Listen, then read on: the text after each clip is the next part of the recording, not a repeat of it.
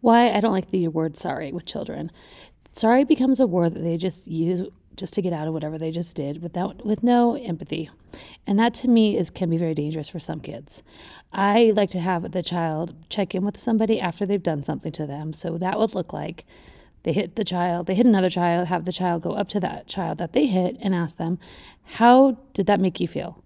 How are you feeling after I did that?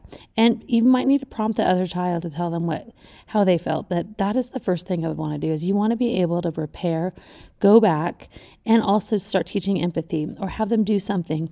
And a lot of times, sorry can also be very humiliating for the child.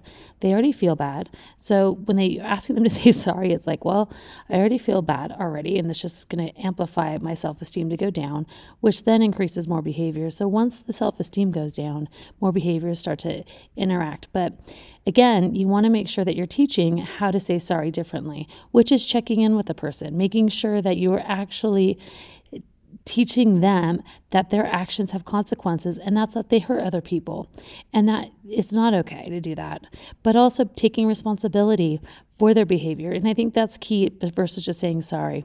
I one time had a couple consultations with a parent who all she wanted to do was talk about sorry.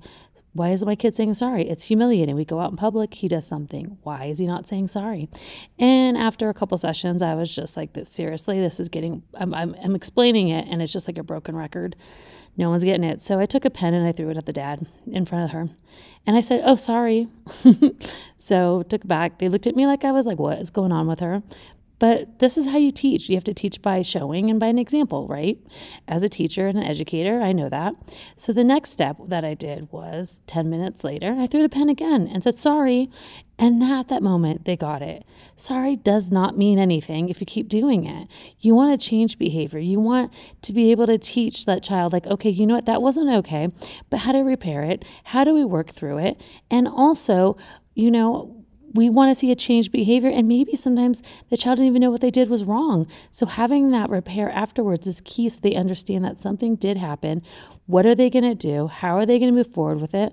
And that's it. So I like to keep sorry out of my vocabulary, especially at my school, when I know that the kids are still struggling with impulsivity and other things, but I also want them to know that their behaviors have consequences and they need to take responsibility, and they need to make sure that they're making the right choices when I'm not around, because as an educator, my job is to teach.